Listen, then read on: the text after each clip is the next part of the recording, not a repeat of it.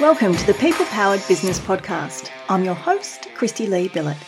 If you employ staff, engage contractors, or rely on people to help deliver your products or services, you're in the right place. Join us each week as we dive in to uncover what makes people tick, learn the best strategies and tactics to build an amazing team, and most importantly, discover how you, the business owner or leader, can unleash the power of your people to help create the successful business you deserve. Let's get started. Hey, it's Christy Lee here, and welcome to episode number 152 of the People Powered Business Podcast. Of course, welcome. It's wonderful to have you here today on the podcast. I hope you're having a great day, whatever you're up to.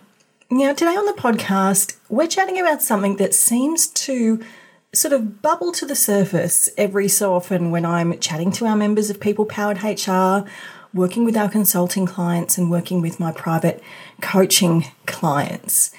And that is this scenario that we are often faced with as managers and leaders, as bosses in our business, where we start to second guess ourselves when it comes to our team. I don't know whether you've had this feeling before where you've kind of thought, the problem's me.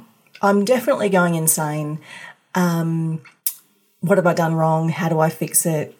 Why can't I do this? Why am I so bad at being a manager? I don't know whether any of that sounds familiar to you, but I do notice that this bubbles to the surface, as I said, every so often. And I don't know whether it's the return from the Christmas break recently, the start of a new year, the absolute chaotic pace that everyone seems to have just swung back into work in, and ourselves included. It has been so busy this start to this new year. And for some reason, this is really showing up a lot with the businesses I'm working with at the moment. So I wanted to chat about it. Is it you or is it them? When you've got a problem employee on your hands, are you the problem or is it them and they're just making you feel like you're going crazy? So today we're going to chat about why we second guess ourselves so often as managers, as leaders, as small business owners, and we feel like we're going insane. I want to unpack when the problem actually is us, because sometimes it is. So I'm not going to sugarcoat this and say, that the problem is always the employee, because it's not. Sometimes we are absolutely to blame for what's going on, and I want to unpack when that might be the case. And then we're going to look at when it's not the case and when we really need to stop blaming ourselves and actually manage this person, and sometimes even manage them out of our business, because a toxic person on our team, that is not what we want. And the impact they will be having, if you've got one of these people, I guarantee you it's worse than you think. And I don't want to scare you, but it's definitely worse than you think. So why are we so good at jumping to the feeling that we're going insane? I just want to sort of explore a few scenarios with you. Now, quite a few years ago, and I say that because it was a Friday afternoon, and I should have been at home with my very young child. I want to say baby, but she was almost a toddler. And I know it was a long time ago because she started high school this week. Oh my God. And I had to go into the office because my team wanted me to action something. They wanted me to have a really awful conversation with someone, and they convinced me that it needed to happen. My gut feel was telling me this doesn't feel like the right time. Something needs to be done here, but this doesn't feel like it. But I wanted to appease my team. I don't know whether you've ever had that feeling before, and I'm sure you have, where you think, oh, okay, I need to look after them. I need to do what they're asking me to do. I need to be the leader that I think they want me to be. So I stood in the office in this tiny meeting room and had the conversation that I didn't want to have, not just because I was very good at avoiding difficult conversations, because even, yes, I have done that, but because I knew in my gut it wasn't quite right. And shortly after, the person left, and I stood in this white, tiny meeting room that we used for interviews, back against the wall, and I broke down in tears. I thought to myself, I suck at this. I am a terrible leader, manager. I can't do what my core team is expecting of me. I don't think I handled that conversation well. It didn't end how I wanted it to end. It didn't get the result I wanted it to get. I felt like an awful human being. I don't know whether you've had that feeling. And I knew it wasn't quite right, but I was letting my team control how I did things. We should never do that. Just in the last couple of weeks, I've been having conversations with business owners who share with me, I think I'm going insane. Like, I really must be overworking this person because they're not performing, and it must be a work thing. It's not always a work thing. It's not always a work thing. And when we assume that it's a work thing and we keep trying to band-aid work things, often we're actually missing what's really going on and missing the warning signs we need to be paying attention to. I think fundamentally, business owners and leaders and managers are good people, and we want to see the best in people. We tend to be people that don't catastrophize. We see the positive in everything. We see opportunity in everything. Those of us who are entrepreneurial certainly will resonate with this. So then we tend to see the best in people, and we tend to try and see opportunities and how we can improve. And again, when we have those rose-colored glasses on, we miss things, right? Perhaps you've had someone on your team that is doing just enough. So they're not actually doing anything wrong, and they're not nasty, but they're just, skating by, and it starts to drive you batty. If you've ever had someone like that on your team, you'll know this feeling where it really eats you, gets really under your skin, and then you can tend to feel in those scenarios like you are overreacting because they are doing the job, but barely, right? These are the people that make us feel like we're going crazy as managers. Or the people who are inconsistent. They are amazing one week, and then 2 weeks later, they are rubbish. And again, it's that feeling like, oh, it must be me. I'm going insane. They were pretty good last week. They'll come back around. So it's not all that bad. Is any of this resonating? Is any of this sounding familiar? Oh, yeah, I've had one of these people on my team. Perhaps because you know right now that finding a new staff member is absurdly difficult, that you're tolerating more than you usually would with your team. You're letting people get away with things that you're really not that okay with, but the prospect of having to go to market and find someone else in case you ruffle their feathers or you upset them and they leave just has you thinking, I'll just deal with it. But it's really driving you crazy. One of the classic signs is it's subtle. It's kind of hard to put your finger on what's actually going on with this person. And so, again, you're left feeling like, oh, it's me. I'm overreacting. I'm overthinking it. I'm micromanaging. I'm expecting too much from them. But you know deep down, actually, something's not quite right here. Or the classic, the employee who has an answer or an excuse for everything, for absolutely everything. Those people, they're frustrating, right? So all of these types of behaviours, these types of scenarios where we are trying to believe the best in people, trying to look after our team, trying to see opportunity and potential, trying to tolerate what we know we shouldn't. These are all the sort of red flags, if you like, that send us towards feeling like we're going a little bit cray-cray. And in fact, it's not always the case that we are at fault here. And how do we determine, is it us or is it them that's causing this stress, this underlying tension? It's causing us to be maybe up at night, stressing about our staff, which is not something I want for any of you. So how do we figure it out, whether the problem is actually us or is actually them? Let's talk about, firstly, when the issue is actually us. Because sometimes we are the problem, let's be honest. And it can be hard to self-reflect on that. And it's often not the times when you think it's your fault. I'll have to be really honest. The times when you're thinking, oh, have I given them too much work? No, that's not usually it. But when it is our problem is when we've done a few key things wrong.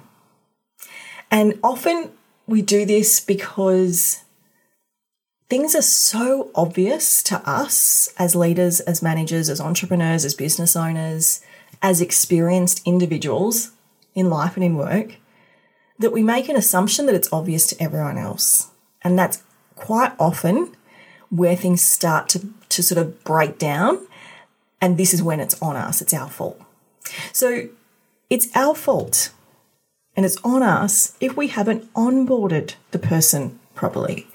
So if you've got a scenario where you've got a new employee who isn't performing at the level you expected, they haven't hit the ground running, they're not doing the things you want them to do, I want you to first ask yourself, have I actually onboarded this person properly? And onboarding is not, hi, here's the toilets, here's the kitchen, read the policy manual, off you go. That's not onboarding.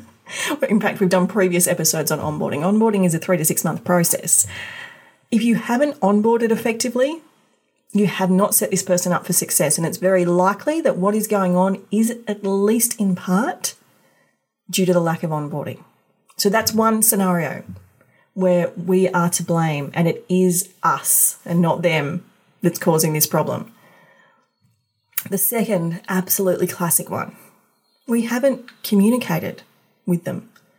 Surprisingly, our employees can't read our mind. Be nice and easy if they could. It might be scary if they could as well.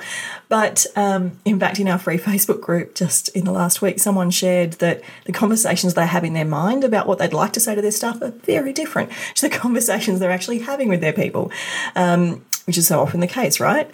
So we haven't communicated. Now, you can think you've communicated. Maybe you said, this is what we're doing, but you haven't gone into the nuance. You haven't gone into the detail. You haven't mapped out how we're going to do that.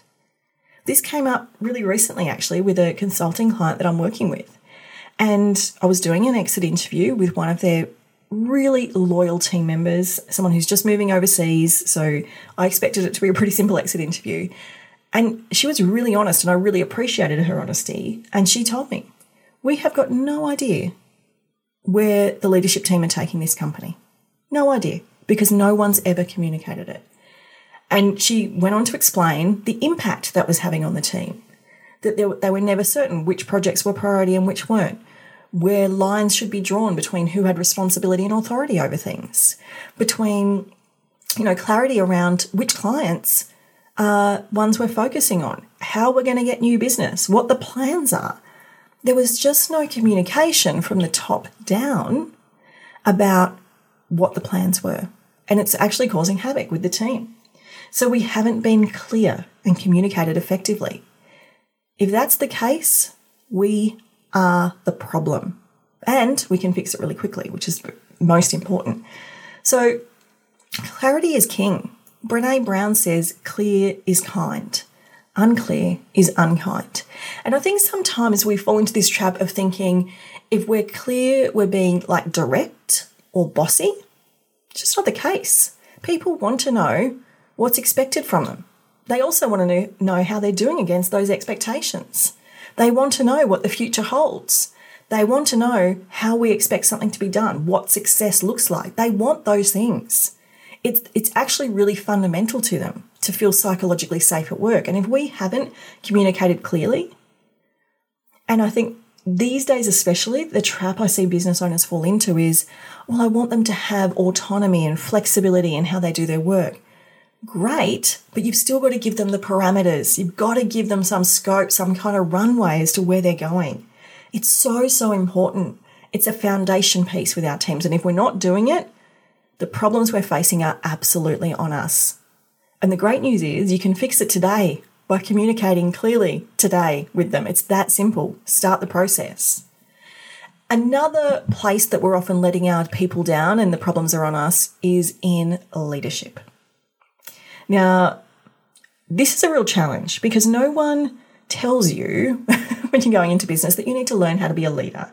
And leadership is not an innate thing that we all have built into us. It's a skill that we need to learn and we can learn. And the same goes for the leaders within our business. Because what happens in every business is that the best technical people at the job, whatever the job is, whether it's building cabinetry, whether it's treating patients, whether it's writing documents, the great technical people get promoted into leadership roles. But being great technically at the job does not make you a great leader. And if we're not developing our emerging leaders by giving them training, by getting them mentors, by giving them support, then it will be luck at best that delivers you a good leader out of that. And without strong leadership, you are going to have problems. In fact, leadership, strong leadership, is the number one priority for most people seeking work right now. If someone is thinking about changing jobs, leadership is up there without a doubt. And in most cases, it's their number one priority. So without strong leadership, you will get turnover. You will get employees leaving your business. You will get drama. It is absolutely fundamental. And it's that culture of trust that we're trying to create. And the final issue that we've created, if we've got a problem, is that we've hired the wrong person or for the wrong role. You can't outrun a bad hire. And you can do everything right beyond that. But if you've hired the wrong person and it's not working out, that's not actually their fault. Just recently, I was working with a business and they had a new recruit within probation who was not working out. Her direct leader was frustrated because the quality, the output of the work wasn't there. The team didn't want to work with her because she didn't fit into the culture. And ultimately, she got exited from the business. But do you know what? None of that was her fault. She was not mean. She was not nasty. She was a lovely, lovely person with very strong skills, but not the right skills for this role. But that's not her fault. That was the company's fault. And it was the person who made the hiring decisions' fault. So these are the scenarios when the problem is actually us. When we make poor hiring choices, when we don't onboard effectively, when we fail to communicate and provide clarity, or we don't provide strong leadership, the problems in our business, the problems with our team are our fault. That's when it's okay to second guess yourself and to think you are the problem and you need to make change. But it's not in all the other scenarios that I so often see business owners think that the problem is them. So let's flip the switch here. When is the problem not you? And the funny thing is, all of these things I'm about to share with you are the times when I hear business owners and leaders and managers think that the problem's them, but they've got it totally wrong. And this is the psychology of being a boss and the psychology of dealing with people, is that you've got to know how to read people and you've got to see the red flags and what's underlying. And that's not something that's natural to everyone. I happen to have a degree in psychology and I've done some work in the psychology space. So I have not only an extra interest in this, but I've spent a lot more time reading behavior. So sometimes when I'm working with a business, I'll say, oh yeah, but this is what's going to happen next. Or, oh yeah, this is what they're doing. And it's like I've just seen straight through, and the business owner will say to me, how did you see that? But I've spent a long time reading human behavior. So things that I see as very obvious are not something that most people would see. But here are some tips as to what you should be looking for. If you have an employee who is refusing to follow directions, refusing to do their job, that's a them problem, not a you problem. And you need to figure out what you're going to do with them. And it might be an exit strategy. There's no doubt about that. If they are not interested in participating in doing the job that you've hired them to do, and they are at every turn putting up roadblocks, coming up with excuses, just not getting it done, you need a performance management plan immediately. You need to stop tolerating this refusal to do their job. And you need to get a plan in place to either get them back on track and get them doing their job, or to exit them from your business.